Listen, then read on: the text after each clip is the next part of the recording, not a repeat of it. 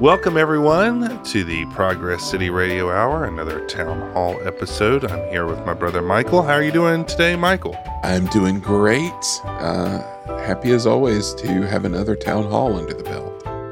I know it's been a little bit since we've had one, and excited. We're kind of between two future world motifs, and we have someone who has experience with both. Michael, who are you talking to today? Well, you're right. It's somebody who had their fingers in a lot of pies in Future World, so we could slot them in anywhere, really. But I'm very excited to speak to Mr. Davy Feiten, animatronics animator extraordinaire.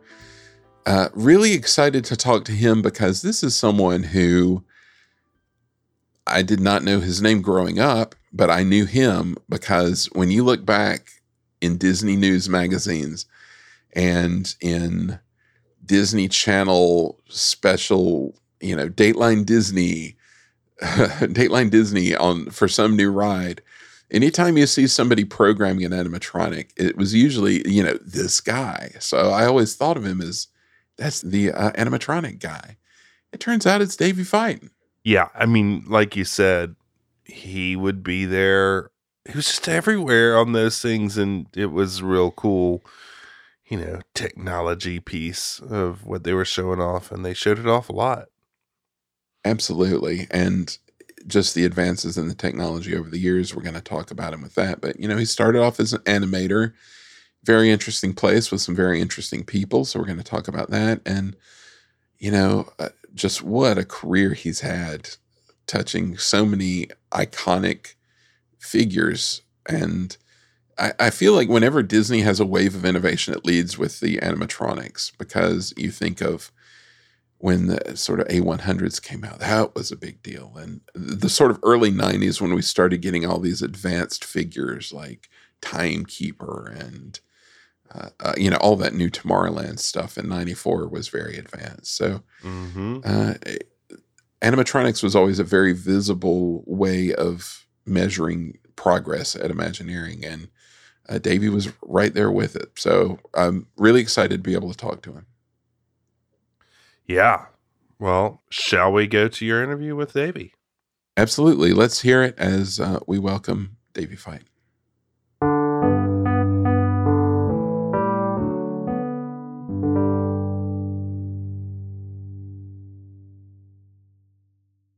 Today we'd like to welcome a true master of animation, both dimensional and on screen, Mr. Davy Feiten. Davy, thanks for joining us. Thanks. Thank you. Really glad to have you. You're a person who's probably best known for your work in the field of audio-animatronics, but you got your start as a traditional animator.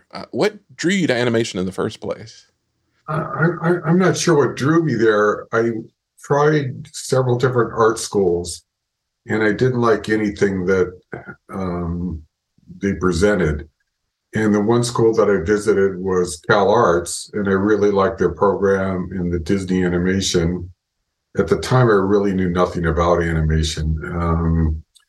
But yeah, I just didn't like the other schools, and I really liked either Art Center or Cal Arts. And I did like automotive design, but I did like animation when I started looking into it. You were at Cal Arts at a kind of an amazing time and studied alongside, besides yourself, a lot of other notable names. What are some memories of your time there? We were all just a bunch of friends. I mean, sometimes I'd go skiing with John Lasseter, and Joe Ranft was there, and he was always a comedian. We would dress up as clowns in the Doodah Parade together and do goofy things. One time for Halloween, we went out and stole pumpkins out of a pumpkin patch to decorate the Halloween event at Cal Arts. And he told me, I remember him saying that was like the most memorable time that I've ever had, was stealing pumpkins with Davy. So I didn't think it was that big of a deal, but yeah. And I mean, Tim Burton was there. I go out and have dinner with him, and we would do stuff. And Brad Bird was there, John Musker, And, you go out and eat with these guys sometimes and do things around the place, but everyone was pretty studious.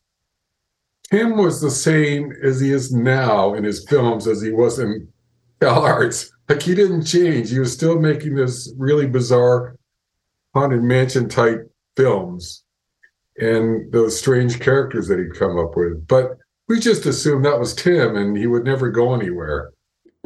Right. I love the old footage they've put out on, I guess it was maybe Waking Sleeping Beauty, where they had, I guess it was Lasseter's old home movies of, going and here's Tim Burton, and it's, it's clearly same old Tim Burton there working on his weird little drawings. And, I looked at your IMDb and saw that you had a credit on Vincent. Is that correct? No, I didn't work on Vincent, although I was working for Disney at the time and knew about it. And I'd go over there and hang out and watch them. But about the only credit I got was picking up a pushpin off the floor and putting it into the wall. So that's about all I did. Was that an exciting time to be? Because that was such an odd time for animation, because you had all this creative talent coming up in your group, but the studio itself wasn't doing so hot. Was that an exciting time, or were you guys, worried about the way things were going? When I first started I only went to Cal Arts 2 years, and they offered me a job at the studio. And I also had a full scholarship, so I was weighing which way to go. But we all kind of didn't feel good about, the films that were coming out. It just wasn't our style. We didn't like it with all the music. I mean, we often complained about it when we'd have lunch together and, meet in the hallways or whatever. And even John Musker would, he didn't like it. And John Lasseter didn't like it. And I remember when we were at Pixar working, when I moved up there later on, even then, John Lasseter and Joe Ranft and those guys were saying, "Hey, man, we don't want to have all these songs in our film." They eventually put one song in that was added, in Toy Story 1, the first Toy Story, but that was like an afterthought, and we realized it was the best way to go, just to get the story point across real quickly. That's a good point. I hadn't really thought about that, and it wasn't characters breaking into song. It was a song over the movie itself. Yeah, it was a series of shots and just a song over on top of them rather than the characters singing, right. So they felt it was okay for that. But yeah, they specifically didn't want those songs, and they were trying to get away from the traditional Disney way of doing things. When you came, did you work on Fox and the Hound? Is that what you worked on at the Yeah, we started working on Fox and Hound, and I don't think anybody liked it. So, to be honest with you, I was really bored with it. I was just, that was mostly me, but I was really burnt out from the animation because I had finished an animated film at Cal Arts, and I was working day and night, 7 days a week, really killing myself trying to get this film done just so I could get a job at Disney. So I got the film done, and I got a job at Disney. But then when I went to Disney, I didn't want to do animation. I just was like, oh, I'm too burnt out. But, I eventually, showed up every day and worked. Wasn't crazy about the film. I mean, it was okay, but we just had like really way out ideas, I think, all of us, because we were all really young. Right. You really wanted to sort of push into new things, I would assume. Yeah, we were always playing gags on each other. That's the other thing. Oh, yeah? So when I was at the studio, I eventually got offered a job over at Imagineering shortly after that. And I didn't even know what Imagineering was. I mean, I knew they did something with the theme parks, but I didn't know anything about them. I went over there and they said, "Hey, we'd like to hire you, and we want you to program these audio-animatronics." And I was like, "What? You mean robots, right?" Well, we call them audio-animatronics. We don't use the word robot. I go, "Oh, so it's a robot. Okay." So they showed me, and I was really blown away. And I was just like, "Oh, my God. This is the coolest thing I've ever seen." And they showed me the auctioneer for Pirates of the Caribbean, and they actually had a real one, not the one at Disneyland, a brand new one that they're going to be sending to Tokyo when they do Pirates for Tokyo. Right. And they made them and they had the brand new Anaconda and everything. And they sat me down. I got to play with it, and I broke it a few hundred times and caused all kinds of problems. And I thought they were going to fire me because I kept breaking everything. And they come over and say, no, we want you to break. That's the whole point of it. We want you to find all the problems with it and tell us what's breaking down and what doesn't work so we can fix it before we hire all the other animators, you know? So, yeah, and so I managed to constantly break it. But what happened is after I was there and after I broke it a few times and they had to then go back and rewrite the software because they also asked me to come up with new ideas and new ways of programming the figure. Mm-hmm. So there was little tools I realized they were missing because I kind of learned from, drawing animation, the 2D animation, exactly how to do it with in-betweens and slow in and slow out, and what they called an ease in enable button so that it wouldn't jump real quickly in one frame. You'd slowly ease in over a few frames. Mm-hmm. And you could also slow in or slow out at the end of a line or at the beginning of a line. So they created those tools and put them in. But all that stuff took time. So a lot of times they said, well, okay, we don't have anything for you for the next couple of weeks. Go do something else. So I worked in the department, in the animation department at Imagineering, where it was also the same department as special effects, right? Okay. And we all shared the same offices and stuff. And so we talked and chatted and stuff. And Bill Novi, he was in charge of the special effects. And he was asking me one day, do you have any idea who the guy was who did all the special effects for the big Halloween party at Cal Arts? And I go, well, that was me. He goes, oh my God, we've been trying to find you. We want to hire you. I go, well, I already work here in this department. And I go, oh my God. He turns around and goes to my boss, says, we'd like to hire him out of your department into our department. And Wathel Rogers, who was my boss, was amazing. He just said, you can borrow him, but you can't hire him permanently, right? Uh-huh. But then the word kind of got out that I was an animator and, I could do 2D drawing animation and computer animation. So they ended up putting me,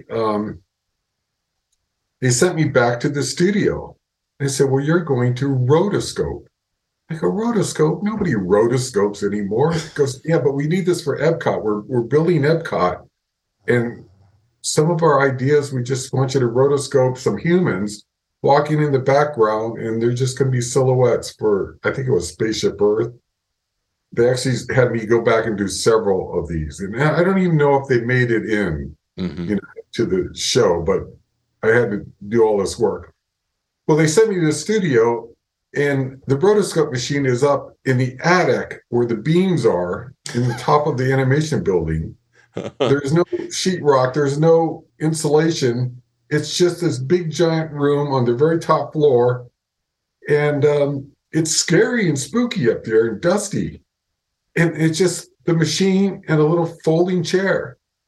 And I would spend day after day up there just sweating like crazy because it was miserable. And I tried to get the rotoscoping all done. Well, anyway, I got really bored one day. And they had rat traps up there and mice traps because every now and then they, get one up in the attic. Well, I got so bored they had inner mail where you could just mail to, a person in another room or another building. And one day I just caught a mouse there in one of the traps, and I put it inside a film can and taped it up, right? And then I sent it to Tim Burton, right? And I thought, oh, this is going to be funny. And Tim got it, and he cracked up laughing. He thought it was really funny. And well, he turned around and then put a little costume on the mouse. And then he sent it to some other people. I think Chris Buck was one of them who got it. John Musker got it. Brad Bird got it, and Guy Vaslovich got it, and they kept sending it around to everybody, and every single person added to the little mouse's costume. Uh-huh. They added little drawings in the film can, and they decorated and really made it elaborate. This kept going on for a week. By then, the mouse was smelling really bad. Well, somebody finally sent it to this really pretty girl that was an animator there. She got it, and she just screamed and ran down the hall and just threw a fit, you know. And of course, that was the end of that gag. And I called Eric Larson's office, like, and he's gone, oh, don't ever do that again. I was like, that was terrible. And I started to leave. He says, Jesus, that was a funny gag. I wish I thought of it. Like, it's like, but anyway, so he was kind of, Eric Larson was like cool with it, but he had to just say something like, you know, you're a bad boy. Don't do it again. Yeah. Don't do it again, but it's hilarious. Yeah. But that's the kind of stuff we would do quite often. You know, quite often do characters and we mail them back and forth or draw them. And you had to be careful who you did a caricature of, because if it was a producer or director or someone big wig who thought they were important, or a manager, they get really mad at you if, you know, it wasn't a beautiful drawing. Right. Fun of them. So, yeah, some people are off limits. Which is against the point of a caricature in the first place, but whatever. But anyway. Not meant to be pretty. Well, who brought you to WED? Was it Wathel? Yeah, he I don't remember exactly how it happened, but anyway, he had gone to CalArts and saw my animated film I did. And he goes up every year, and he needed to hire a bunch of people for, you know, to program figures for EPCOT. And he wanted to interview me, but he didn't realize that I'd already been hired by the studio and was working over there. Mm-hmm. And I had a friend who also worked at Imagineering, and they had recommended me and so forth. So anyway, I went over and saw Wathel Rogers, and, you know, they showed me the figure and all that, and they really liked me, and they offered me a job, right? And I accepted the job. And it was really awkward because Eric Larson didn't want me to leave. He thought that was because they had already put a lot of time into trying to develop me and stuff. And I didn't see it being a problem because it was the same company, really. Yeah. Well, anyway, yeah, but there was, I don't know if I should say his name, I probably shouldn't, but anyway, an HR person hadn't interviewed me. So they did it incorrectly. Wathel met with me, he and Jack Taylor, they liked me, they agreed to hire me. And the HR person got really upset that he didn't have a chance to interview me. So he interviewed me and he started asking me all these trick questions. And I like, huh, what? And he's like, well, do you want to be a director if we offer you a director's job? I said, I don't care. I was like, I'm just here for the animation job. But what if we offer you a job as a director? I said, yeah, sure. If that's what you want to give me, that's fine. But we already agreed on an animation job. Yes, but if you want to be a director, tell me now. So it was kind of tricky question, and I didn't understand what was going on, but he was trying to trick me. And so he didn't hire me because he claimed that to Wathel that I wanted to be a director and not an animator. That's so weird. It was really bizarre. So I went back to Wathel and talked to him about it and explained, and then they argued about it, he and the HR person, and they worked it out, and then they said, well, we changed our mind, you can come work here. Because part of it was Bill Novi, who was in special effects, wanted to hire me. And so he kind of added to fuel to the fire, say, hey, well, we'll take them. Right. So, you know, but so yeah, so then they brought me in, and boy, the first thing they did over there was there was a guy named Yale Gracie. Yale was the king of special effects. He was really, really good. And he was an older guy and ready to retire. And Bill was in charge of the department. They wanted me to work with Yale Gracie, and I heard of him, but I didn't know anything about him. And they kind of took me aside and says, well, you know, Yale has a really sharp temper and will get mad at you for no reason. All right. So don't let it get to you. He does that to everybody. It's just part of working with him. I said, okay. So they were mocking up at the Tahunga building, which is a new building that Disney purchased to do all this EPCOT stuff. Mm-hmm. It was right by the airport. And I was one of the first people over there with Yale to mock up special effects for EPCOT. And mostly what I was doing was these 10 by 10 projectors of different effects, fire effects, snow effects, rain effects, the sun rising up and going down. And we're working on every single pavilion, some type of effect for everyone. So I probably had 10, 15, 10 by 10 projectors and different artwork that I was putting on. And you have this big plexiglass disc and it rotates and I have to project it onto a wall. Okay. What Yale didn't drive, and I don't know what happened, whether he never learned how or he got his license taken away. I have no idea, but for some reason he didn't drive, so I had to drive him all the time. And so I would go over there at Tahunga, do all this work, and then at the end of the day, I'd have to go back to WDI and pick him up and bring him and show him the effects, and then take him back to Imagineering, right?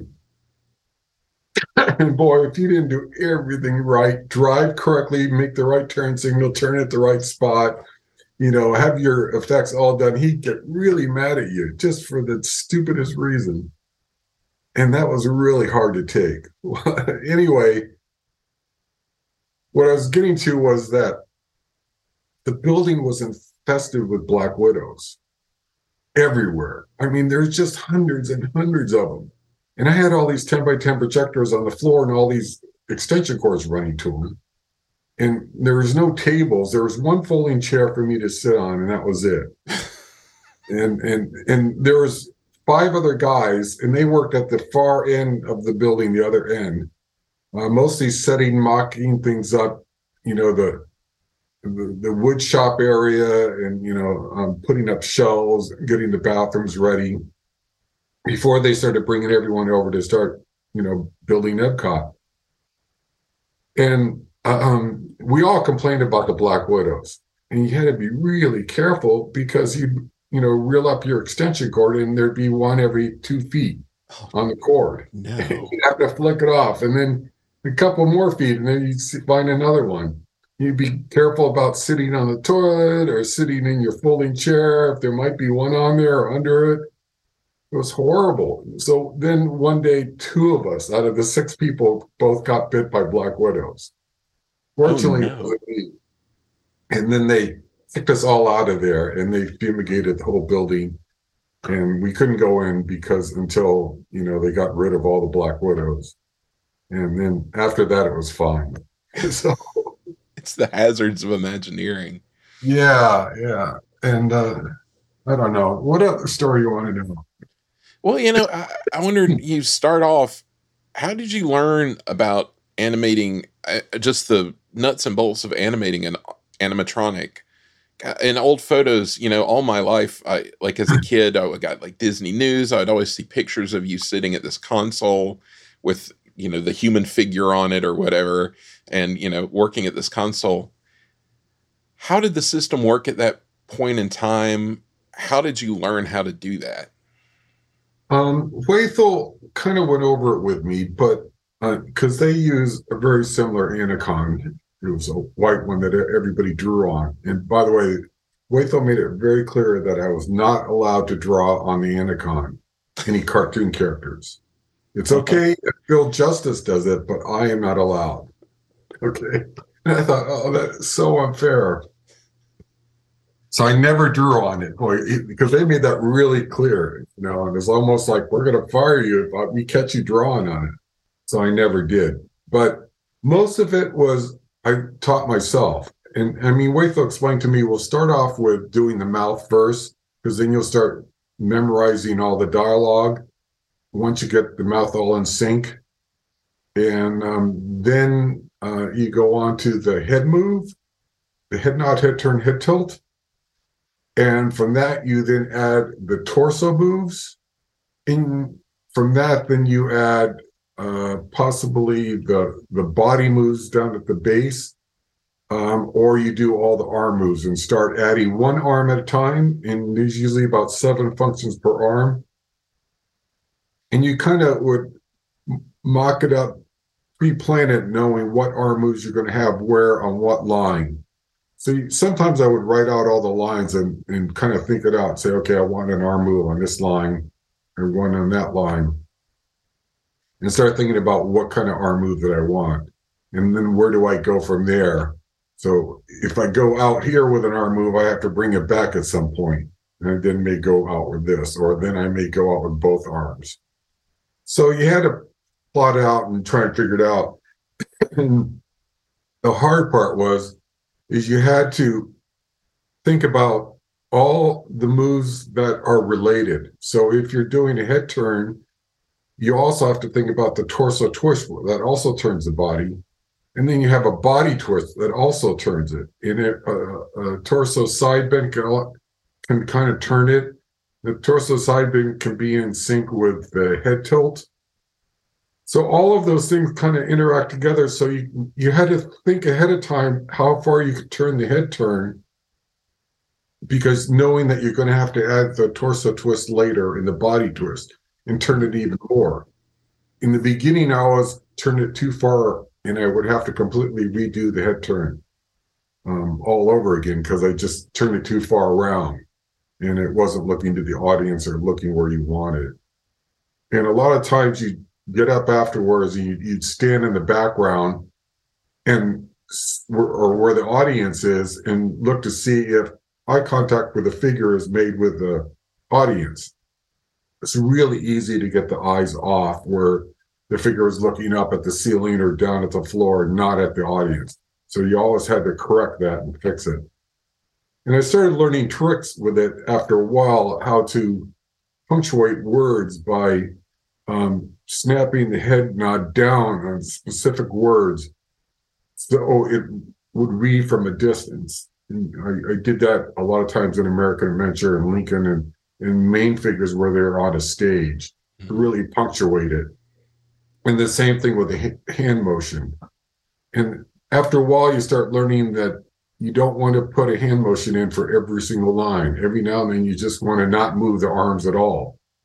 If you want the facial features, like if you have cheek or lip moves that are really interesting and appealing, those will not show up if all the other arms are moving.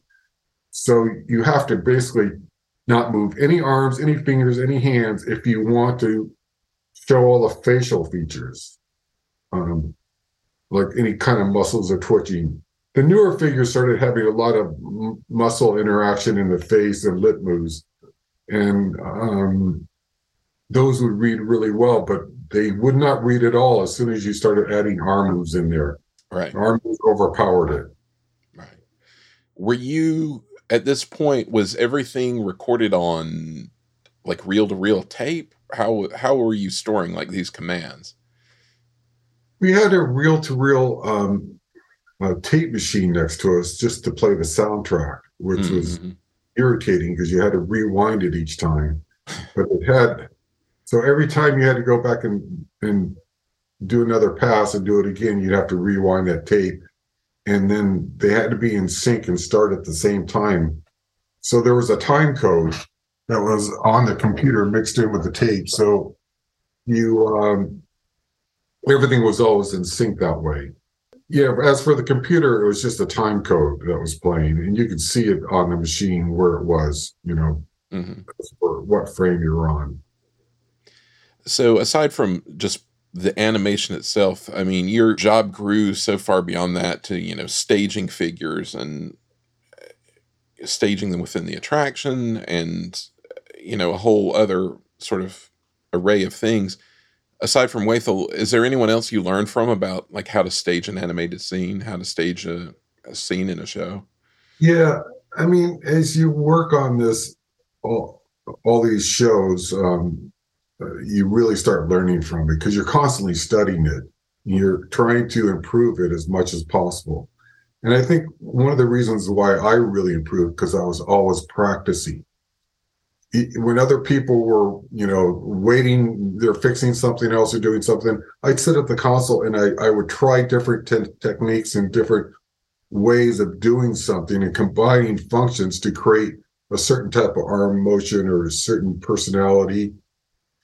And at the same time, I started working with the directors of every show, and especially Wathel Rogers taught me this a lot. And then eventually Mark Davis taught me even more.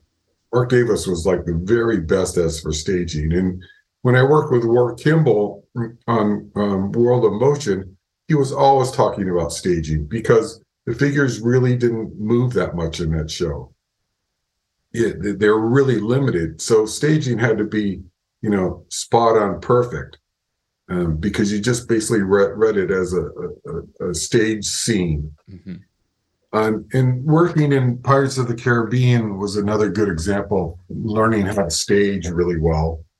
So from all those guys, I started learning techniques of how to do it, how to spread the feet apart, how to have them at the right angle to where the viewer is passing by on a boat or walking by or viewing it on stage. After a time, I started learning that when you build a figure, you have to build the figure correctly before it even gets to the animator. And Wathel was really good at that. He would go through, and meet with everyone in Mapo and position the legs just right and position the arms and make sure the anatomy was always correct. And I started picking up on all of that. But where I think I really learned is from Mark Davis, because I had the ability to go in and look at his artwork all the time. Mm-hmm.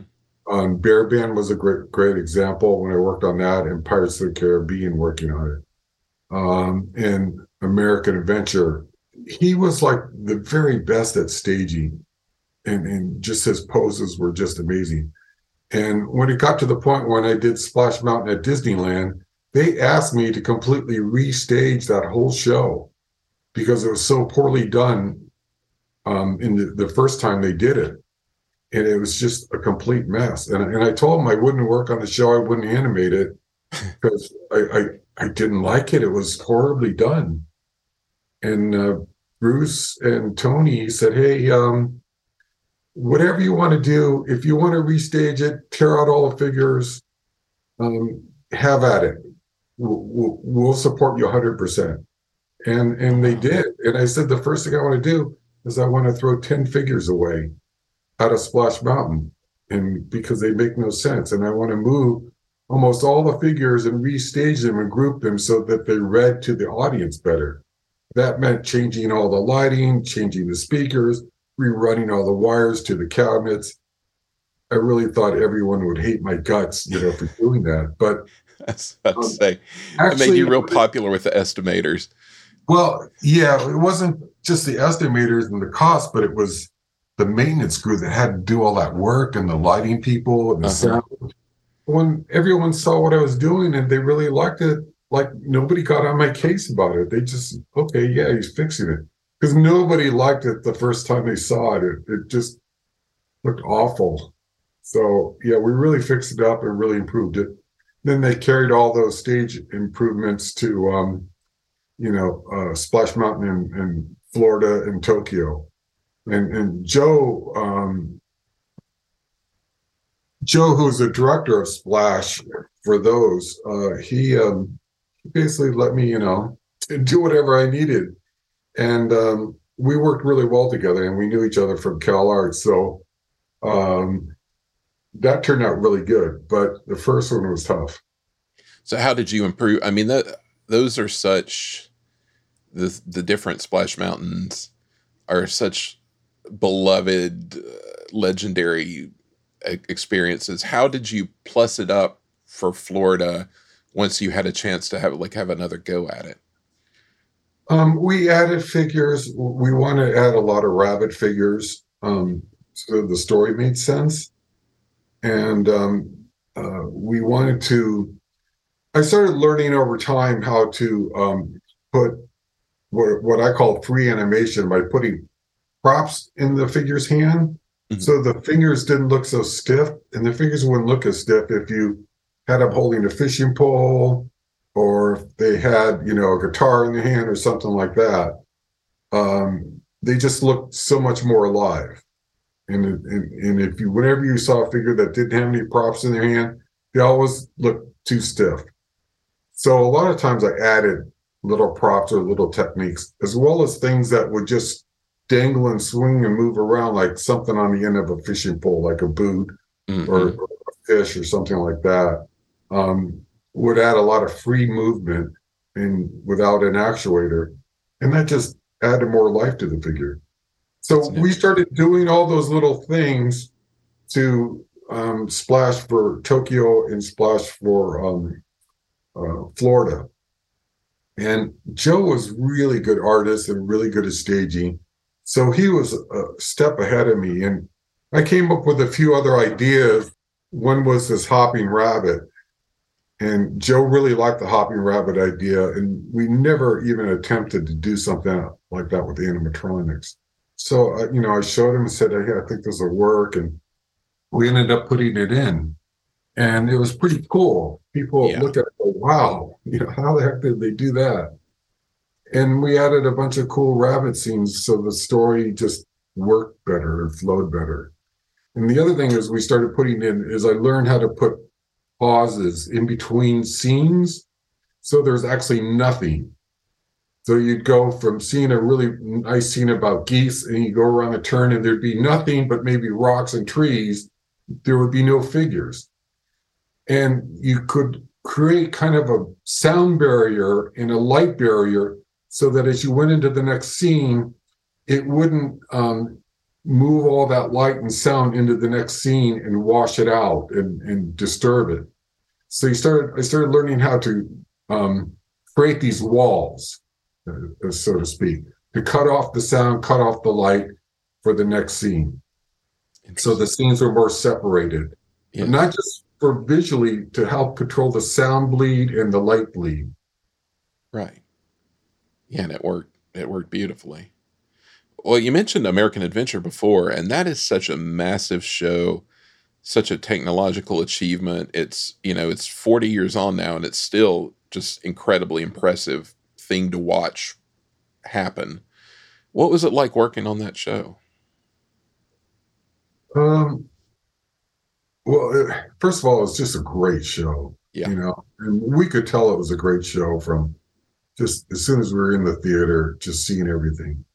But man, it was really complicated, and I really had to be the best of my game when it came to programming those figures, because some of them are really hard to do. Ben Franklin walking was really difficult. Mm-hmm. Some of the characters on the scenes, Susan B. Anthony could catch her hand inside the railing.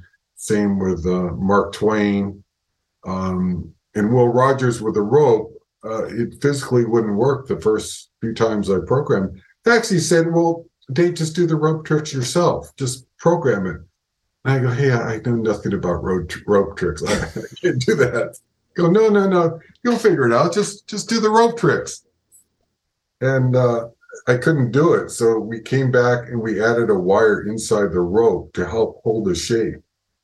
And from that, we were able to then control the rope well enough to where I could start twirling it around and make it look like he was doing rope tricks with it. That was one of my questions, because I've always wondered how in the world you were able to program that, because the rope tricks, because it's an amazing thing to see happen, even today. And I'd always wondered just how do you program something like that? Yeah. And there's effects that are sometimes tied in, like Thomas Jefferson, and he was sitting behind a desk, and I kept catching his hand on the desk. It was antique desk, but I really wanted to just get a saw up there and cut part of the desk out, the part that you didn't see, so that I could not hit his hand on there, because I kept breaking it. And the same with Susan B. Anthony. I catch her hand on the railing, and FDR, the same problem. The hand was on the podium when he gave his speech. But boy, if you slipped up just slightly, or one function stopped working, the hand would get caught on that podium or railing, and it would break something. Oh, wow. or the arm would slip in the shaft here, and then it was really difficult to try and reline up the arm, and then you have to fix the broken, lines inside of it, and you could create a mess that took hours to fix. So you had to be really, really careful. And after a while, I started learning tricks and techniques, and basically take the desk away from Thomas Jefferson and just take it away, right? Right. Just have him up there without the desk, do all the programming, get it just how you want it, and then just put the desk back in. And I learned that my lesson when I was doing Gomer on the piano on the Country Bears. Mm-hmm. Same thing is like I kept catching his paws on the piano and breaking them. And I finally just moved the piano out of the way and then programmed it. And sometimes I would take blue tape and I'd put tape across marking the height of exactly where the piano was or where Thomas Jefferson's desk was, or I put cardboard up, something like that, so that if I did hit it, I would just damage the cardboard or tape. And until I got it just right, and then you could remove all that and put the prop back in. So I guess those figures can do some real damage if you're not careful. Yeah, we had some funny stories at American Adventure. Is we had a ghost, so we called it. And what happened is we started working night shift because during the day they had to have all this construction crew in there, working on the building, and we just couldn't work at the same time. So for programming, we switched over to a night shift, while the construction crews were all inside the building or underneath the carriage and so forth like that. Because you couldn't have any construction crews in there or you could hurt them or run over them with a carriage or something like that. Yeah. So it was really a dangerous situation. So you wanted to be safe all the time. So when we were working at night, we suddenly started having this problem where the figure would start like moving around really sporadic, like, it was possessed. And start twitching really weird and spinning its head around and doing all these weird things. And everyone go, Davy, stop doing that. And I go, hey, I'm not even touching the Anaconda. I'm not doing that. And it's like, stop it. You're going to break the figure. I was like, no, I'm not doing that. And we kept having the same problem right around midnight. And then it would start off with Will Rogers, I think was the first one who had this problem. And then Susan B. Anthony, and then George Washington had it. And nobody could figure out what was causing it. We all thought it was some kind of ghost because it was always at midnight. Mm-hmm. Then somebody had this theory, they're testing at the monorail system at midnight every night. It must be sending some type of electronic signal through the air, causing these figures to move. And nobody believed that, but that was one of the theories. And then they realized, wait a second, right at midnight is when the security guard always shows up and he's got his radio going and maybe his walkie-talkie is sending interference through the cabinet somehow. And he's causing the figures to twitch. And so they ruled that one out too. Wow. So they kept coming back to me as if it was my fault, but it wasn't me. And there were times I actually would move back like 5 rows and not sit at the Anacon around midnight, and it would start happening. And I go, hey, look, I'm not even by the Anacon. I'm not over there. Stop me. Yeah. So they couldn't figure this out. And I have pictures of this somewhere. They actually kicked us all out of there, and they disconnected all these cables to the figures that ran to the cabinets, and they realized that it was wired incorrectly. And they had to rewire all these main wires, and they were really long because they had to run all the way from the cabinets all the way to the figure on these carriages. So have a picture of these cables just running all along the floor at American Adventure as they're trying to rewire and figure this whole thing out. But once they rewired it, the ghost went away, and we never had a problem like that again. Wow. That is bizarre. But I would imagine with these complicated systems and, everything was all these computer systems were new and all this technology was new, I imagine there were just so many bugs you had to work out in the system. Especially, you were talking about running these cables. Like eventually, weren't they running from, DAX, like Computer Central was on the other side of the park, on the other side of the lagoon. I'm sure that caused a lot of problems. Yeah, I was actually really lucky. I had Eric Swap as my technical support person. Oh. That guy was really brilliant, and he could just hunt down and solve any problem.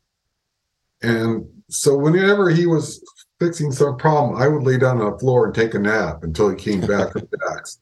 That's always good. Try and get 15 minutes of sleep while he's hunting down a problem. And he would go back to DAX, reboot the computer, find out what the problem is, or he'd go pull cards out of the cabinet and find the card that was shorting out and replace the card or whatever.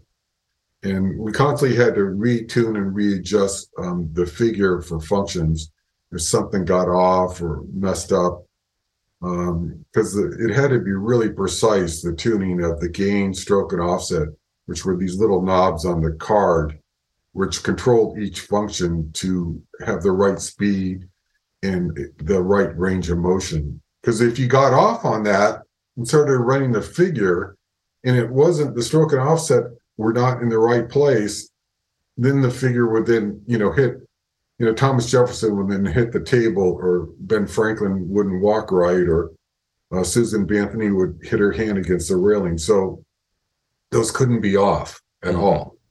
Yeah, they had to be really precise. But we constantly ran into, issues, first time, all kinds of little bugs came up. Everything from the Anacon to wiring to the cabinets to DAX. But, the crew was really good. They figured it out. They always solved it. And I got to take lots of naps while I was waiting. So I guess you were working, that was Rick Rothschild, right? Who was working on American Adventure, right? Yeah, Rick was pretty good to work with. He was really intelligent and really knowledgeable about what needed to be done. He didn't get in our way. He always supported us. He was really good to work with. I felt bad one day. He split his chin open and got a bunch of stitches. And I felt it was my fault, but it wasn't. I made a big deal with Rick and the crew is not to sit right next to me because I have to concentrate. And I usually have headphones on, and I'm trying to get everything perfectly in sync. And I don't want someone sitting next to me writing and doing things and talking and chatting and so forth, and their walkie-talkies going off. So I'd always make sure everyone's sat far away from me, and they all kind of knew to do this. Because if you mess up, I have to start over and try and redo that whole section all over again if someone interrupts me. Well, anyway, I made Rick sit a few rows back, and he had to get something off of my desk. And he was climbing over the chairs real fast, and he slipped and fell and hit his chin on the chair and split it open. And he came in the next day with stitches. And anyway, you got to be careful out there. Bad for him.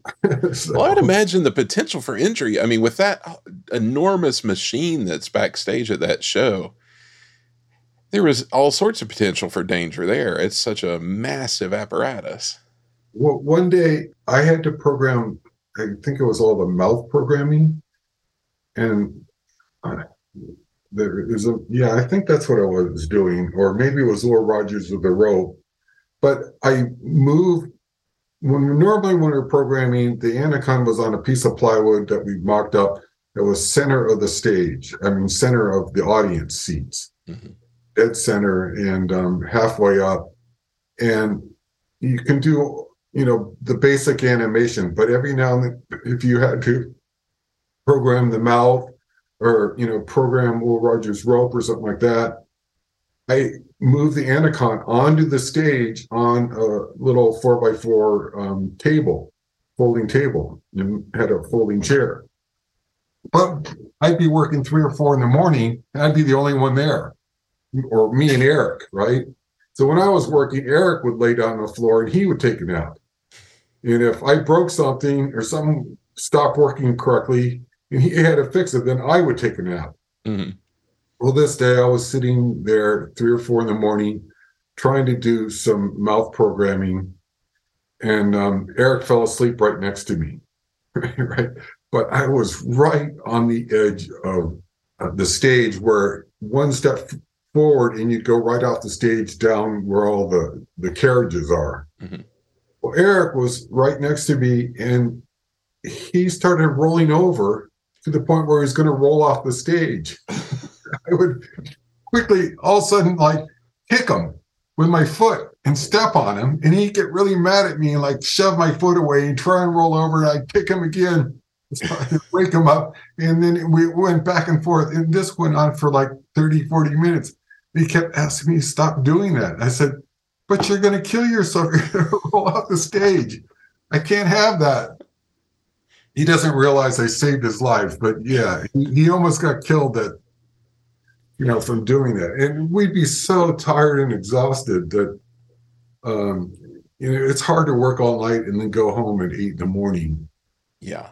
So, I mean, you'd fall asleep at the wheel driving home, or you just were delirious. So, where were you staying on site in Florida? Where did they have you put up? We're in the campground where they had the trailers. Mm-hmm. Yeah.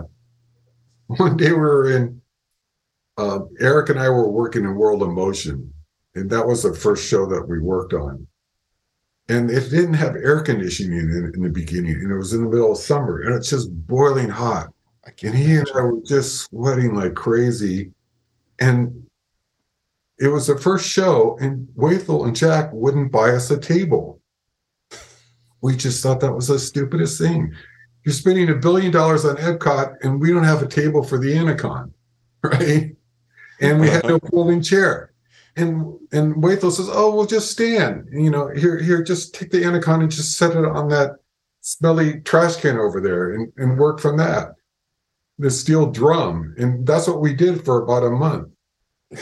And we then have to roll the steel drum from scene to scene and set the Anacon. And I would have to stand there all day, never getting to sit down, sweating like crazy, trying to program these figures because they wouldn't give me a chair. And they wouldn't give me a table.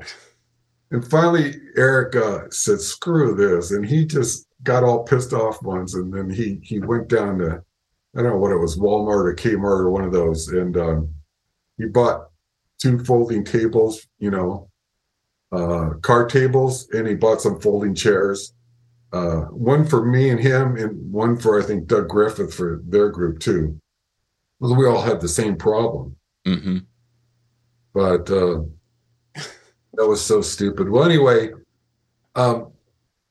because it was so hot, they started running the air conditioner in the evening, right? And we didn't like working when all the construction crews were in the way because they were constantly bothering you, They're making all kinds of noise. They're walking by in front of you. They're trying to move tools and supplies. And they constantly want to ask you questions, and they want you to run the show for them. And you just didn't have time to put up with these construction workers, Mm-hmm. Because it was all day long. There's 1,000 of them in the building. So we'd switch over to night shift and try and program the figures then. And then when we did that, we got air conditioning. We thought, oh, this is great. Yeah. So we'd work all night till 8 in the morning. One day, we're getting toward the very last scene in World of Motion. We're working somewhere, and we had to then move the Anacon and that little folding table and the folding chair and all the extension cords and everything to the very last scene, or one of the very last scenes. And so we moved it there, and none of the vehicles are running, right? But they were testing cars, and they're testing the vehicles.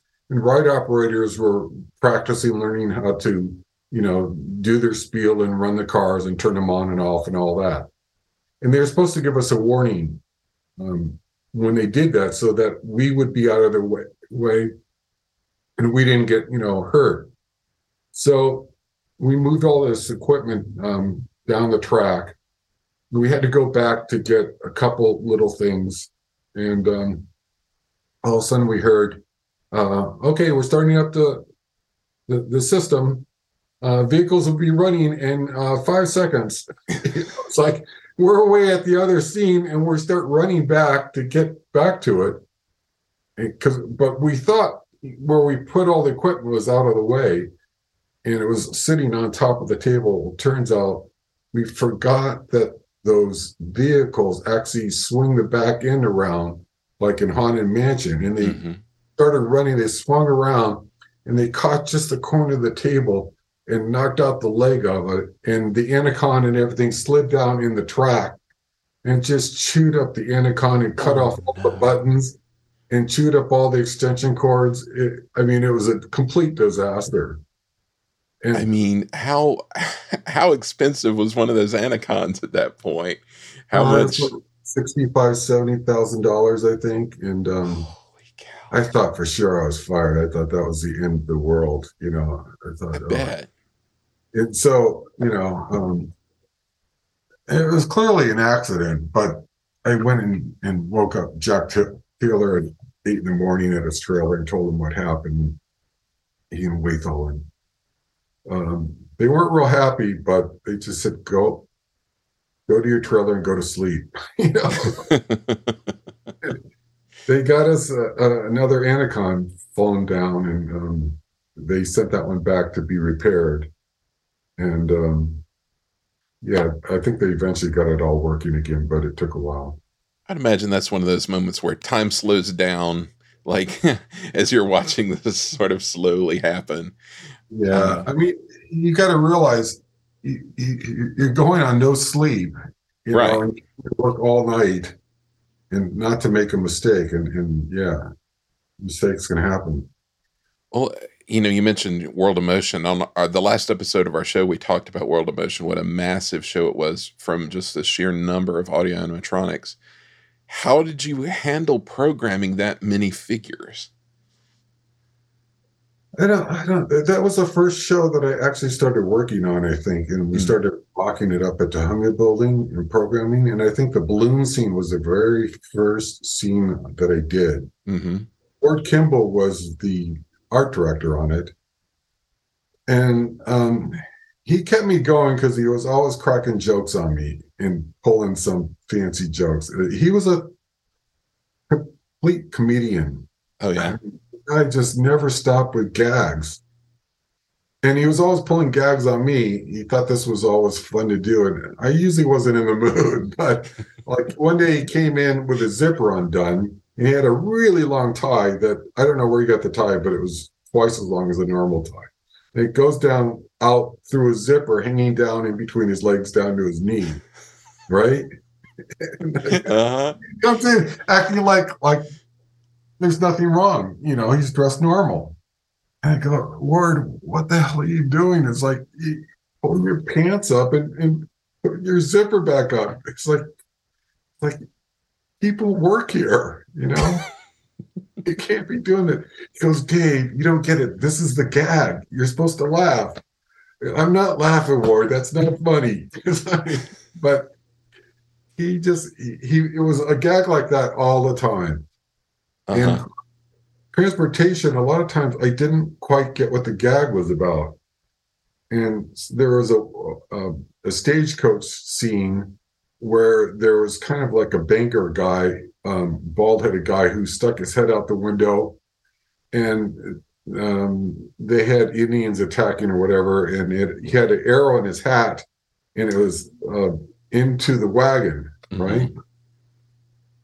And he was supposed to then lower himself down and then raise back up as if he didn't even realize that his hat got shot off, right? And it stuck into.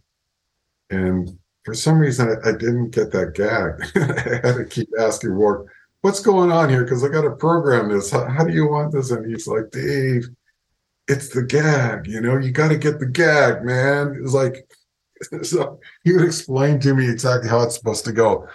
But every scene was that way, and the same thing where they had characters with different wheels holding them, and one was a triangle wheel, and one was a round wheel, and one was a square.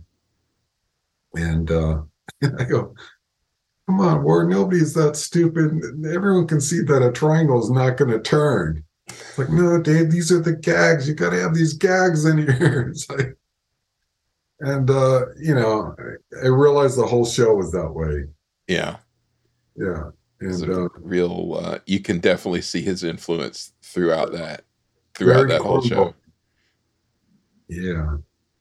But he was a fun guy to work with. Really good at staging. Oh, yeah. Really, really good. It's interesting because he, unlike a lot of other like ex-animators like Mark Davis, people had come over to WED earlier, but he had kind of stayed in animation. He really hadn't done a lot of Imagineering work. So it's always interesting to me that he finally got his chance to work in that sort of mode. Yeah, I don't know how he got that job or what. They're probably looking for somebody skilled. As I worked there more and more, I didn't realize how talented all these people were. I just started to go, wow, this guy Mark Davis is really amazing, and Ward is amazing. Exitensio was amazing, and Sam McKinn just blew me away with his artwork. And Frank Armitage and people like that. And there's so many artists and they're so good. I thought, I will never be this good of an artist. I was like, these people are just so amazing. And one funny thing is Sam McKinn started getting to know me and kept asking for my help. And on American Adventure and other shows. And for some reason, he thought I was a model. I don't know why he thought that. He just, hey, look, he called up Waylon Rogers and goes, hey, I need to borrow Davy to model some clothes. I need some dead guys in the George Washington scene. I need him to dress up and play dead. and Waylon goes, yeah, he's not doing anything. Yeah, go ahead, go over there. It's like, I go, wait, do I get paid anything extra? No. Maybe we'll let you have a donut. But yeah, I dressed up in all these clothes, and they had my size and everything. And a lot of those scenes in American Adventure, that was me as playing all these different people. Really? And Sam would, just pose me in a certain scene out in the parking lot always, usually. On cardboard boxes or just on the pavement. And, or they'd set up some mock log or something like that. And I could recognize myself in a lot of the scenes, but they eventually, what's the cowboy museum that's right down the street from WDI? Oh, the Autry? Yeah, the Autry. They had me pose for a big mural in there.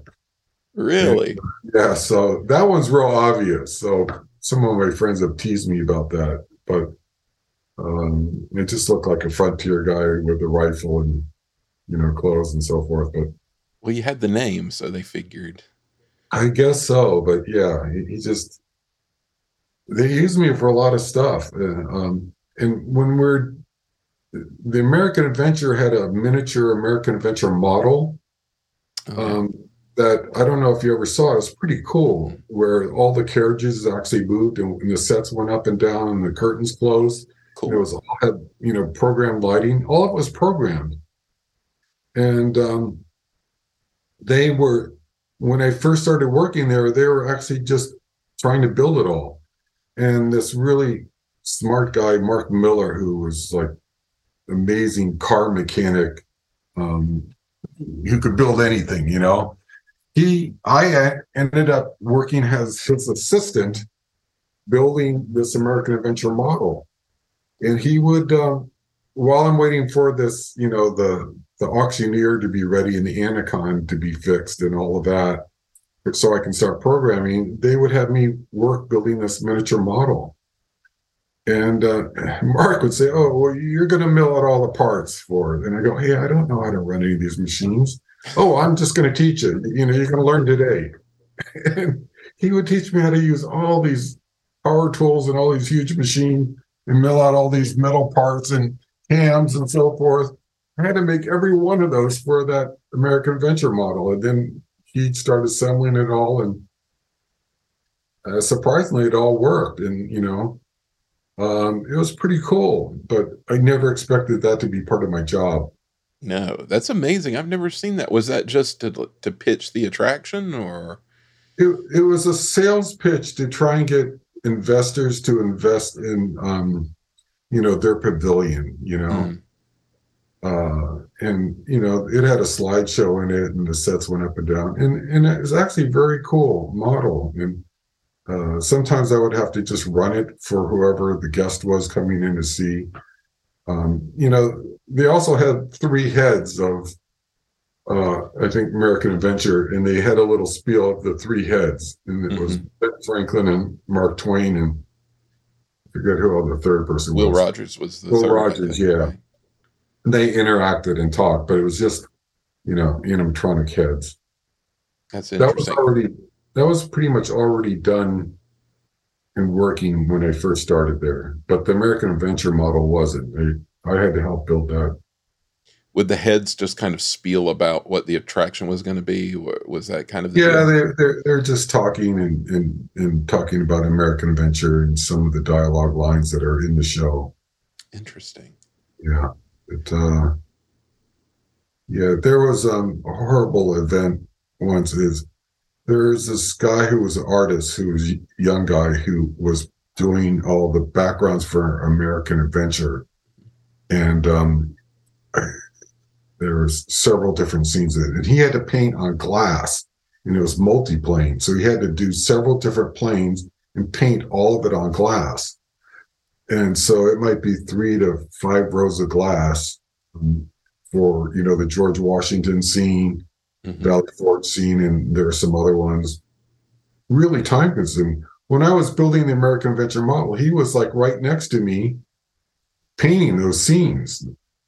And, I'd always be watching him, and it was like, "Oh, man, you're really good." It was like, I don't know where you have the patience for all this. It was really tedious work trying to paint on glass to create this multi-plane effect.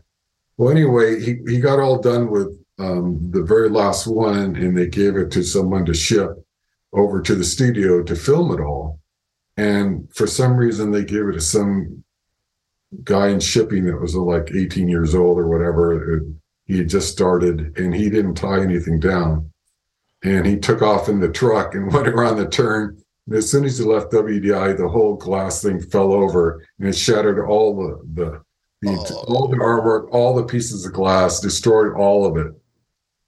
And he wanted to quit. Mike wanted to quit. He was really upset, and it was horrible. I felt so bad for this guy, and he had to repaint that entire scene, all those glass panes. And I had to work right next to him, and he was like bitter and angry like every minute. And I was like, I felt so sorry for the guy. I mean, he just didn't deserve that. That's brutal. Yeah. Well, I'd be remiss if I didn't ask about the Ben Franklin. You mentioned before the Ben Franklin. And this was such a big deal. I mean, I remember when the pavilion opened, like on every TV special, it would be like, Ben Franklin, he walks. It was such a big deal. How did you go about doing that? Were there sort of unique challenges in making that happen? Yeah, it was pretty complicated because it was a combination of moves and trying to get him to the right speed. And I hurt one guy once accidentally, and I don't think he ever forgave me about that. But when I was working on Ben Franklin, and we realized that, a lot of this was experimental. We had a rough idea, but we really didn't know. In this case, Ben Franklin's cane kept getting caught. Mm-hmm. So we had to remake the cane so it was like a breakaway folding cane, right? So that if it did get caught, it would flex and bend down at the bottom rather than, it wasn't a real cane, in other words. Mm-hmm. Right? the same principle with, the rope for Will Rogers. We had to recreate that and do it differently by putting a wire in the rope. The Ben Franklin is, we couldn't quite get some things right, so we actually added props in front of them to hide some little bit of segments. So I started working with Rick Rothschild of how to hide it and what we could do and put in place, so that some of the track and lifting up his foot and making that look real was it was hard to hit it precisely. And if it had compliance today, we probably could do it exactly, but it was a little slow and sluggish and didn't quite want to go the speed that I wanted it to go to look more human-like. So we had to compensate and get around that. But yeah, the cane was difficult in that track. But one day there was a maintenance guy who took care of the hydraulics and changing the valves and things like that. And I had asked them to go down to change some of the valves that were sticky and not working properly, because they had to work really correctly. And some of those valves, if they got sticky, the actuator could kind of jump like this, right? Mm-hmm. With jittery, where you just wanted it to be nice and smooth. So every now and then you'd have to swap them out and find one that works better. Well, I didn't realize he was underneath the carriage, and I had gone to the bathroom or gone for lunch, and I came back and I thought he was all done. And I went to go work on Ben Franklin. I turned it on and I forgot to look underneath the carriage, and he was down there, and I hit him right between the legs, right where it counts, with the cane, I think it was. Oh no. He never liked me again after that. And it was my fault. I mean, I was supposed to check, and I didn't, but you learn the hard way, I guess. I never thought of Ben Franklin the same way again after that, I'm sure. Yeah, I mean, when we were doing the Hopping Rabbit on Splash, Deborah Short was doing it for Splash for Tokyo. And she messed up, and I went over, because I learned my lesson on Ben Franklin, and I never forgot it. And I remember going over with Deborah Short and explaining to her, hey, you got to be really alert when you're working on this rabbit, and you don't mess up and do things in the wrong order. You have to have ease and enable on, so it slowly goes back when you reset it to 0, as you're programming it, because you don't want it to jump back in 1/30th of a frame, or it's going to go flying back to 0 through the whole track. It could hurt somebody, or it could break the figure. Mm-hmm. And one day she just got people interrupting her and constantly around asking questions and interfering. And that was one of the dangers of having a lot of people around you bugging you while you're trying to program. And she didn't put the ease and enable on, and went back to 0, and it flew back as fast as it could and broke the figure and damaged a bunch of stuff. Oh no! And they had to, rebuild it and fix it all. But she was in tears, and I didn't want to say I told you so, but it's like I understood where she was coming from, because I was in that same boat with Ben Franklin. I made the same mistake. Mm-hmm. And I knew what happened when too many people are bugging you and interfering you, and you can't concentrate, So, yeah, I can relate to, and I couldn't punish her for anything. It's just one of the horrible things about that job is you don't have the privacy in the quietness that you really would like to have. Yeah, because it's a meticulous thing you're having to do, and you gotta, as one little mistake and you wreck the figure, so that's no good. So I forget, somebody told me it's like going in a recording booth where you're recording a song with like a famous musician or band, right? It's like you would never, ever walk into the recording booth and start talking to the musician while they're recording live in the booth. Nobody would ever do that. No. The exact same thing with animatronics, is you're recording live, And it's like, so why are all these people coming up and bugging you? One guy, one day on the energy pavilion, while I was working on the dinosaurs, and the dinosaurs walking, this big brontosaurus or apatosaurus, whatever they called it. I was trying to do that, and this construction worker suddenly just comes out of nowhere in a hard hat and vest and everything, stands right in front of me and says, "Hey, I'm talking to you." I go, "Hey man, I'm programming here. Get out of my way. I can't see." He's like, "Hi, hey, I bet you can make that dinosaur do a tap dance. If I give you $5, you make that dinosaur do a tap dance. Come on, I'll give you $5 right now." And I go, "Get the hell out of here." He's like, "Please, I'm working. We're recording live. The red light's on." And he wouldn't leave me alone. So he went and told all of his construction buddies that I was making the dinosaur do a tap dance. And 5 minutes later, 10 construction workers come in. "Hi, I hear you making the dinosaur do a tap dance. Come and see it." I go, "No, you can't. I'm not doing that."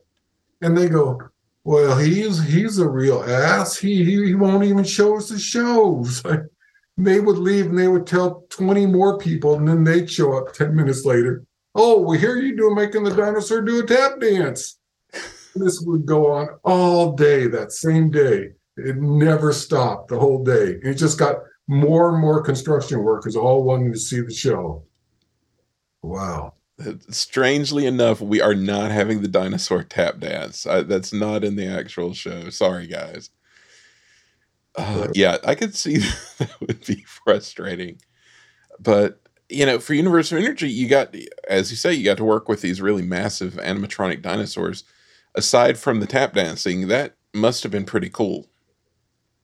They were so big and heavy that they were a little too slow for me. But oh yeah, they were cool looking. I really wanted to work on the show. Mm-hmm. I really like dinosaurs and stuff. I didn't like the track layout where it was like a big cement, field with all these vehicles riding on it. It wasn't the same feeling like you got at Pirates, where you're in a nice cozy boat and you felt like you're really there in their world.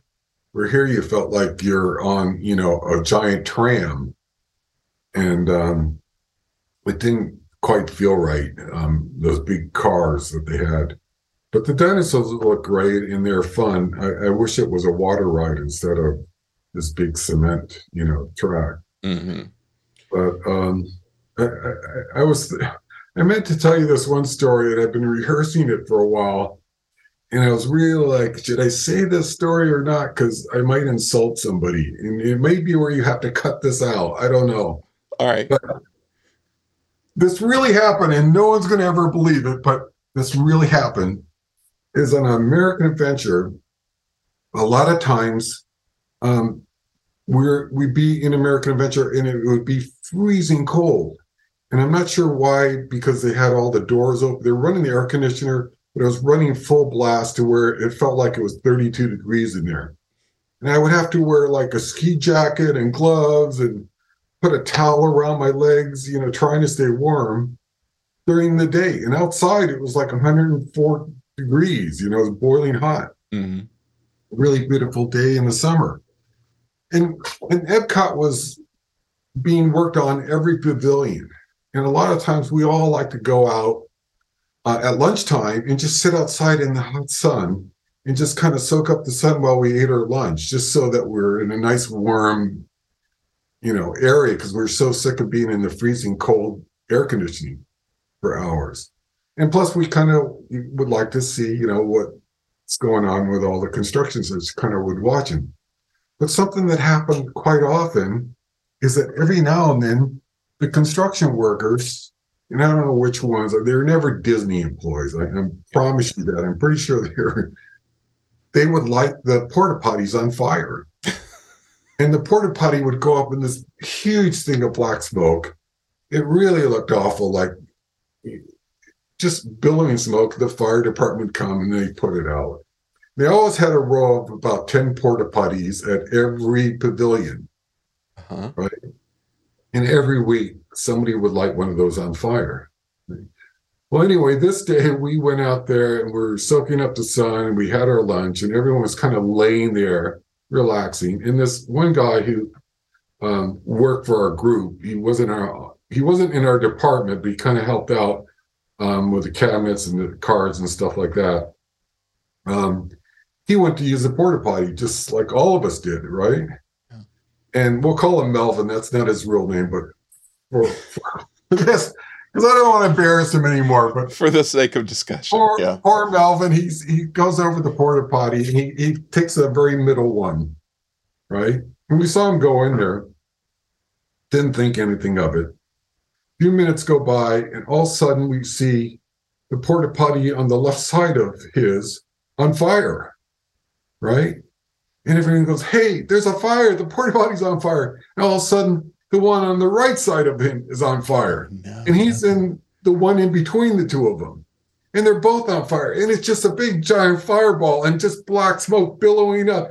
And we're all screaming and yelling, and Melvin, get out of there, Melvin, get out, And suddenly the door opens up and he has his pants all the way down to his shoes.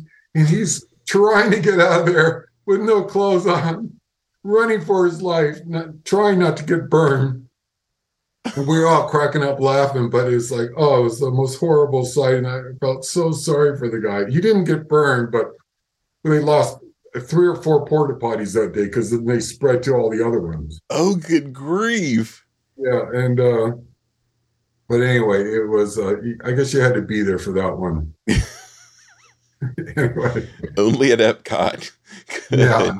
But that's what EPCOT was like. Yeah. Oh my gosh. I don't know. Be thinking about that one for a while. Well, yeah, I mean, this was such a massive construction process. Everything was running behind. You guys were working nonstop. I mean, you've talked about like working in the middle of the night, working all the time, taking these naps and everything. I mean, just what was life like on that construction site? I didn't see it as a problem. It was always interesting. Yeah.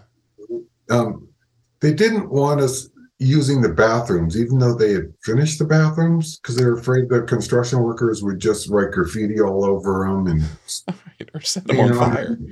And or do something. So they were upset that they couldn't use the real bathrooms because they were done. They were like some of the first things done. But you could see some pavilions being built faster than others. We were just curious, like everybody else. Like you'd want to sneak over and go walk through and see what's at the Imagination Pavilion, and we'd go over and see Doug Griffith, who was the other animator, and he'd be over working on the Imagination Pavilion or Spaceship Earth. I did do some figures in Spaceship Earth.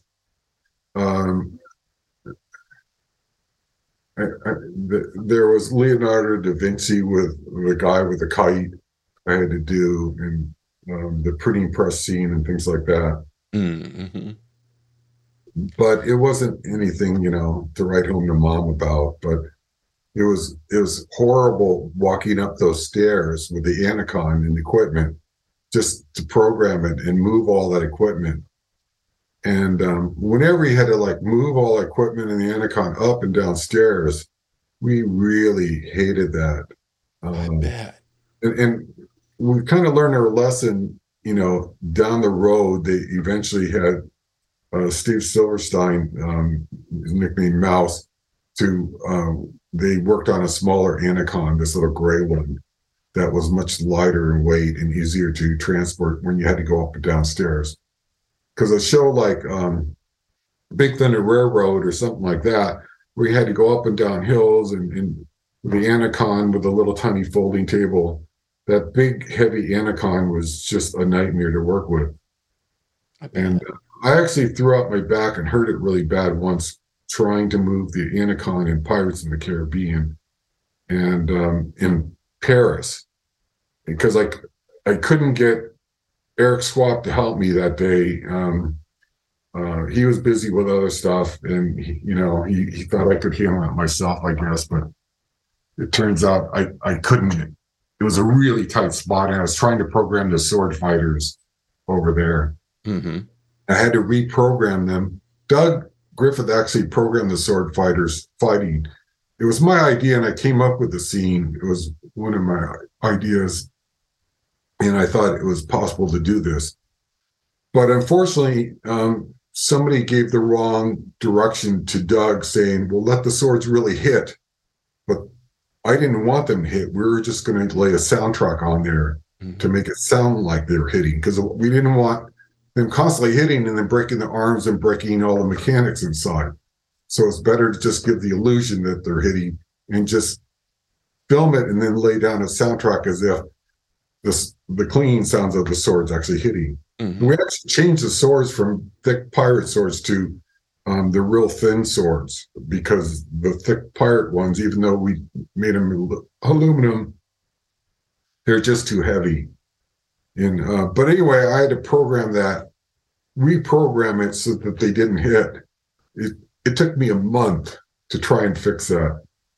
Of going in there after working all day everywhere else, and I had to then go in at night after I did my normal job, programming on Imagineering or whatever they called it,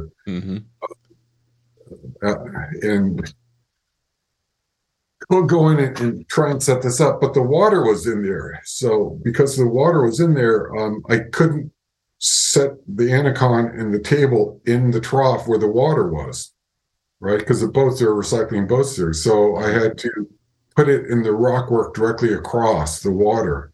And it's just a really tight fit. And I leaned over to set the Anacon down, and I was leaning over so far that my back just snapped and right there. And yeah, I actually dropped the Anacon, but it landed on the table and it didn't hurt it. But yeah, I was really in a lot of pain for like a couple of months, but I kept working.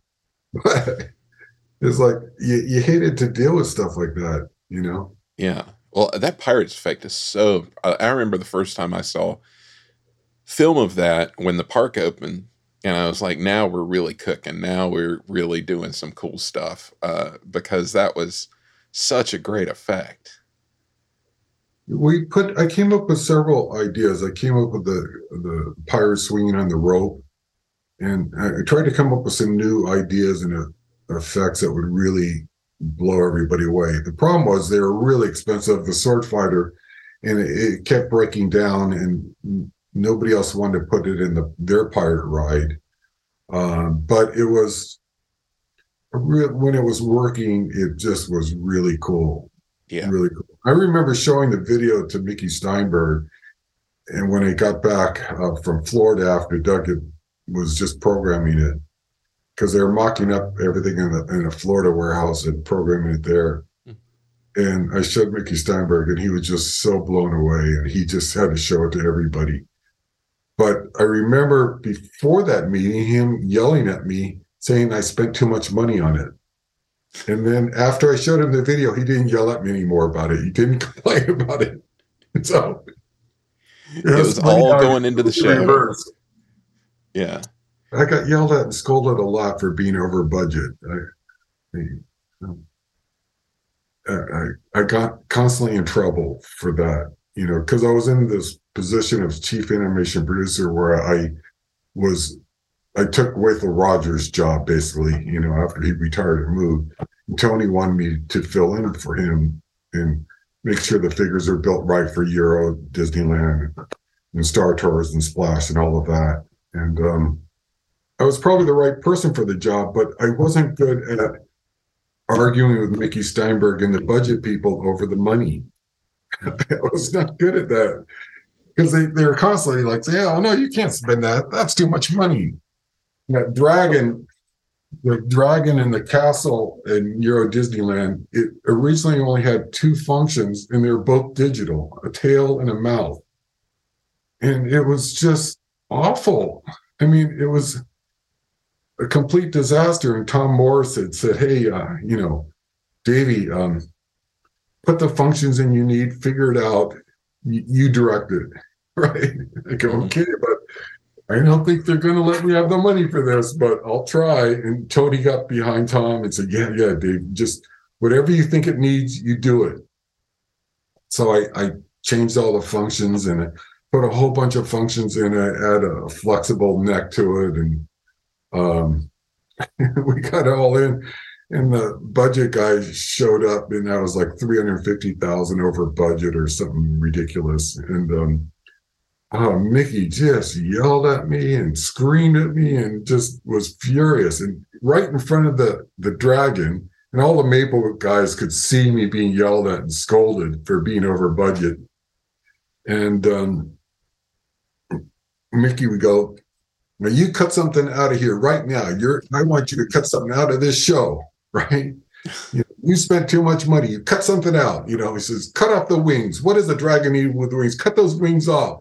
I go, "I can't cut the wings off. They're already made. It'll cost me more money to cut them off." Right.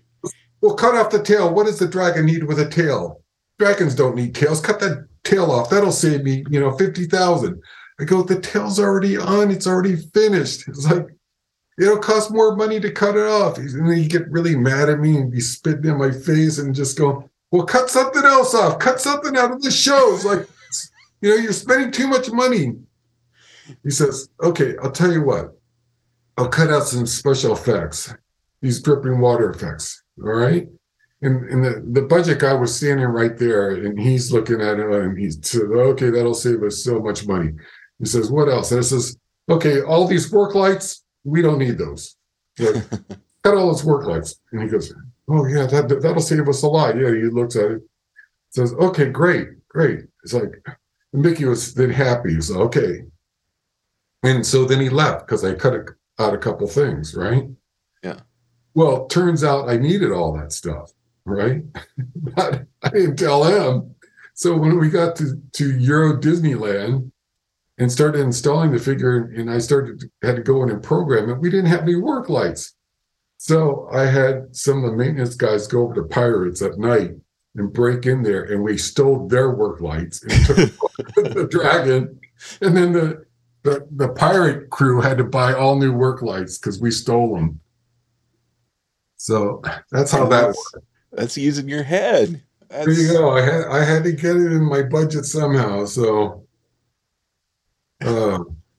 it always requires creativity. Yes. I wanted to ask about Universe of Energy because that was a show that had a lot of physical effects. You've talked about like working around water. Well, that show had water effects. That show had lava effects. That show had kind of everything. Did that affect like how you did your work? I mean, I would imagine putting animatronics in where it's raining is slightly more difficult, I would guess. Yes. What's weird is because I worked right next to special effects, and I knew all the special effects guys. We'd have lunch, and they were all showing me their effects all the time. And hey, what's your opinion? Come over here and look at the fire effect we created and the volcano effect. Mm-hmm. And yeah, Davey, you got to program all this, right? It was always looked so much better at the WDI building where they mocked it up. And it was just a little bit disappointed when we went to the Energy Pavilion and actually was there. And I don't know why it lost a little bit, even though it all worked the same and so forth, but we kind of lost some of it. And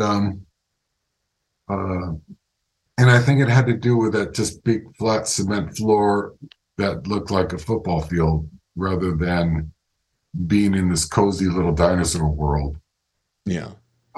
But they're all great effects. The special effects crew were just fantastic. I mean, they're so clever. And, how they came up with stuff. I couldn't even believe how they even invented some of these ideas.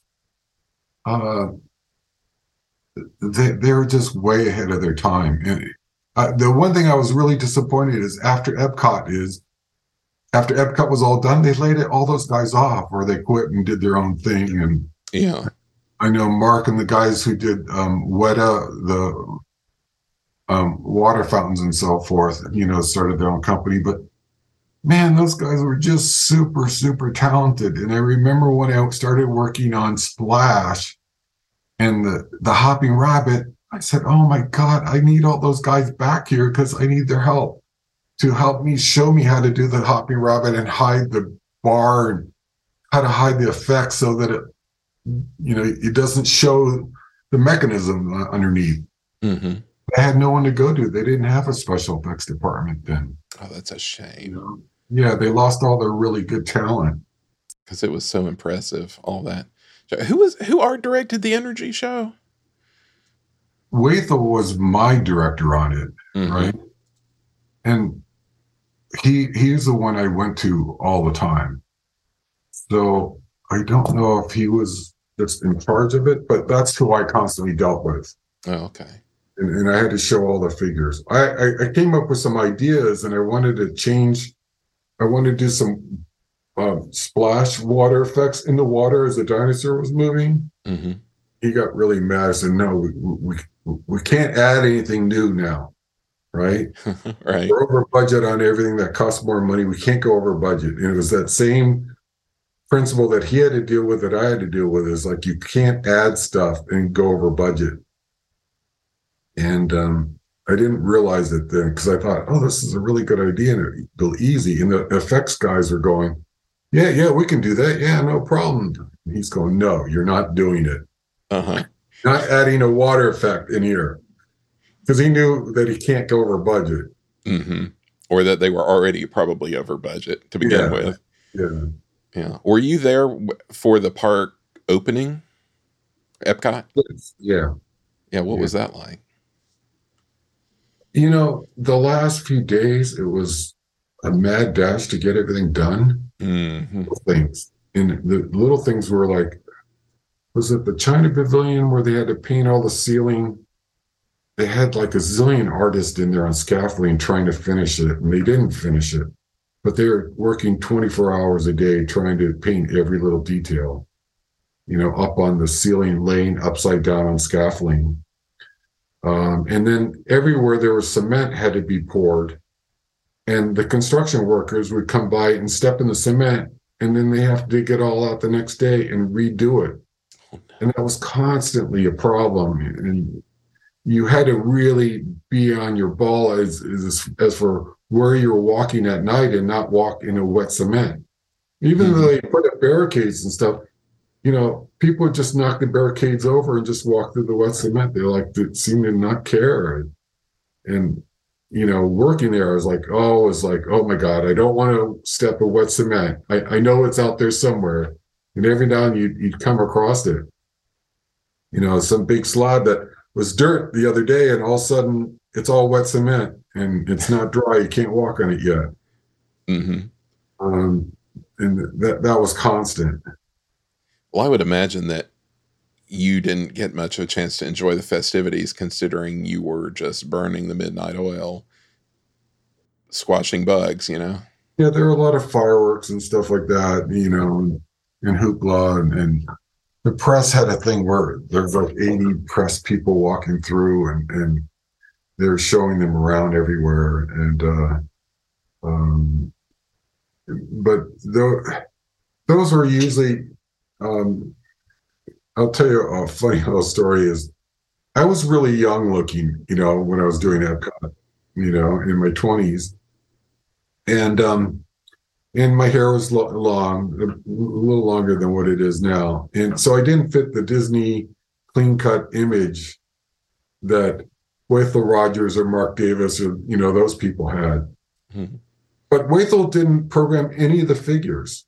He didn't even know how to use the Anaconda. He'd been away for so long, he didn't remember how any of the buttons worked. Oh, wow.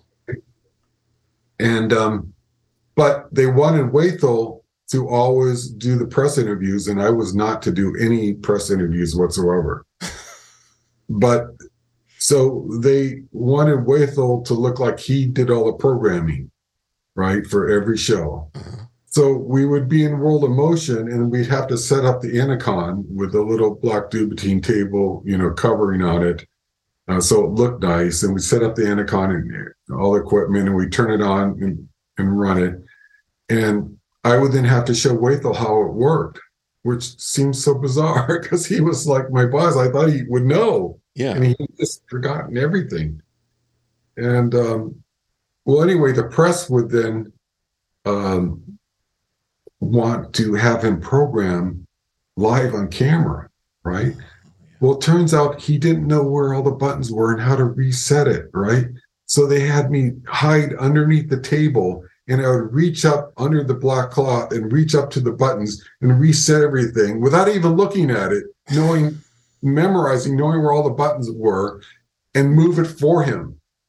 So they would make it look like that's his hand, but actually one of my hands was mine, and the other hand was his. Oh, wow. So we had to do that a few times, and just being sneaky about it. I just hide under the table and run it from there. I'll have to go back and look at the tape, see if I can tell where your hands are. That's something else. Yeah, we made fun of that afterwards. I mean, Eric Swap, he was always cracking jokes. He was always just a character. And one day there was this guy that was taller than me. I'm pretty tall, 6'5", and he was taller than me. And he was an African-American guy and construction guy. And hard hat, and the orange vest and everything, and I'm not sure what he did in the construction group, but we liked him, we kind of became friends with him. So we were trying to get him to be in on one of the scenes in the shows, just so we could get him in on TV, And we made fun. It's like, look, anyone can be an animator. Look, Wade can be an animator. It's like, I don't remember the guy's name, and we'd say his name. So he can be an animator too. It's like, yeah, we put him in the scene. So we're trying to be nice to this guy and help him out, and just because he didn't get any glory, and some people deserved it. Yeah. Can I tell one more story, or? Oh, no, absolutely. Absolutely. So, when I was working on Pirates of the Caribbean down at Disneyland, right? I was the director for the rehab, and it had gone downhill and hadn't been taken very good care of, and SQS and I and stuff, we really tried to really embellish it and want to fix it up. And so because I complained and so forth, we got the money and the funding to fix it up and do a complete rehab. And I got to reprogram some of the figures and so we had about 2 weeks in there to fix it. Well, the last figure I had to program was the auctioneer. I was doing that whole scene. I programmed everything, and I was trying to do it all in one night, which is really hard. And the auctioneer is a 1 minute soundtrack that repeats every minute. And that's a difficult figure to program to get it right, but I had plenty of practice on it. And so I had to program that straight through the night till 8 in the morning. And right at 8 in the morning, I finished. I got all done. And they immediately want to kick me out because they're opening the ride for the public in an hour. So they started packing up all the equipment, and they downloaded the figures so it played back automatically doing its cycle. And I decided, I was delirious. I was so tired. I was like, I hadn't had any sleep in 24 hours. I just had gone all out trying to get everything finished. And I wanted to go across the bridge to the other side and look at the whole auction scene over where the boat is. Mm-hmm.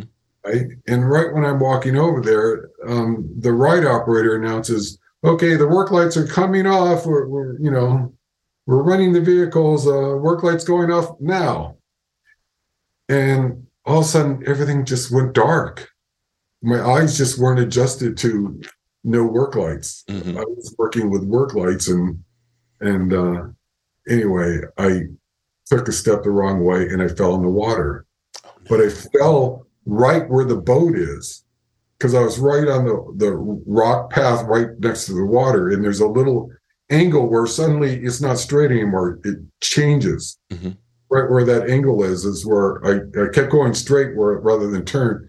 And I stepped in the water in between the boat, and I got stuck in between the boat, under the boat, in the water, and was literally drowning. Oh, no. And all the guys on the other side saw what happened, right? And they heard the big splash. And I probably yelled or whatever, but they all ran across the bridge. They all came over, and they're trying to reach down into the water in between the boat. And they pulled me out, and my leg was really cut up, really, really badly, because it got caught in between the boat and the rock wall. Uh-huh. And it really tore off a lot of the skin. But yeah, they pulled me out, and I was really embarrassed about it. But I didn't go to the nurse's office, and I should have, because that water and the algae and stuff is probably not good, safe. No. But yeah, that was I almost killed myself that day. So what we have learned between pirate boats and burning porta potties and falling asleep next to the stage, this is a dangerous profession. it is, yeah. Well, we're glad you made it out the other side okay. Well, next time I have other stories, I'll tell you, but on Lincoln and Splash and Bear Band.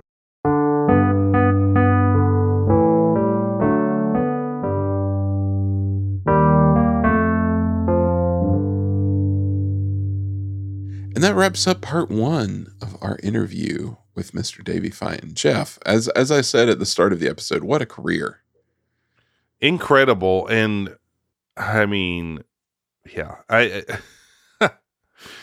felt some kindred spirit with him when he was talking, likening it to a recording studio. It does seem very similar, the kind of amount of concentration and focus it requires. I mean, I wish I could sit down with him and watch him do it in person. It seems so fascinating.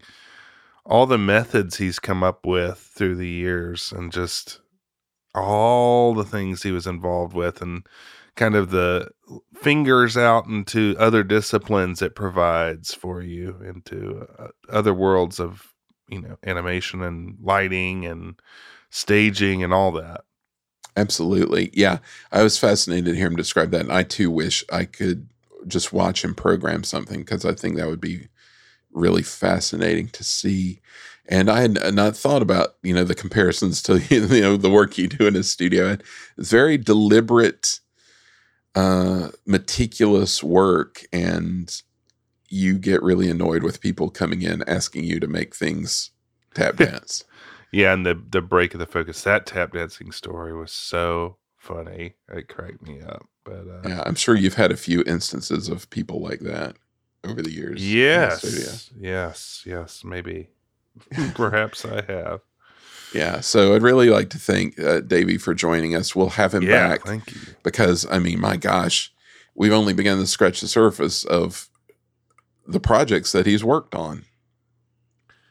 Yeah, so many. I mean, we, as he was talking about, you would see Wathel Rogers, and Wathel Rogers was so instrumental in the classic Walt period.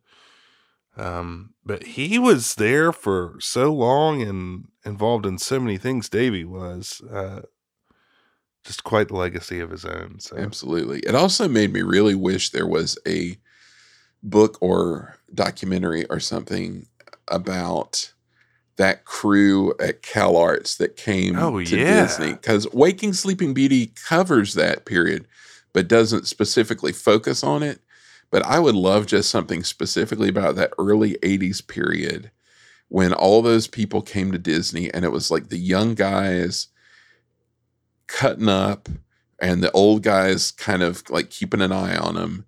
And, all those weird things that Tim Burton did for Disney Channel, and just all these little projects they were all working on, like when they were working on like Brave Little Toaster and things like that. All that period is so fascinating to me. It is.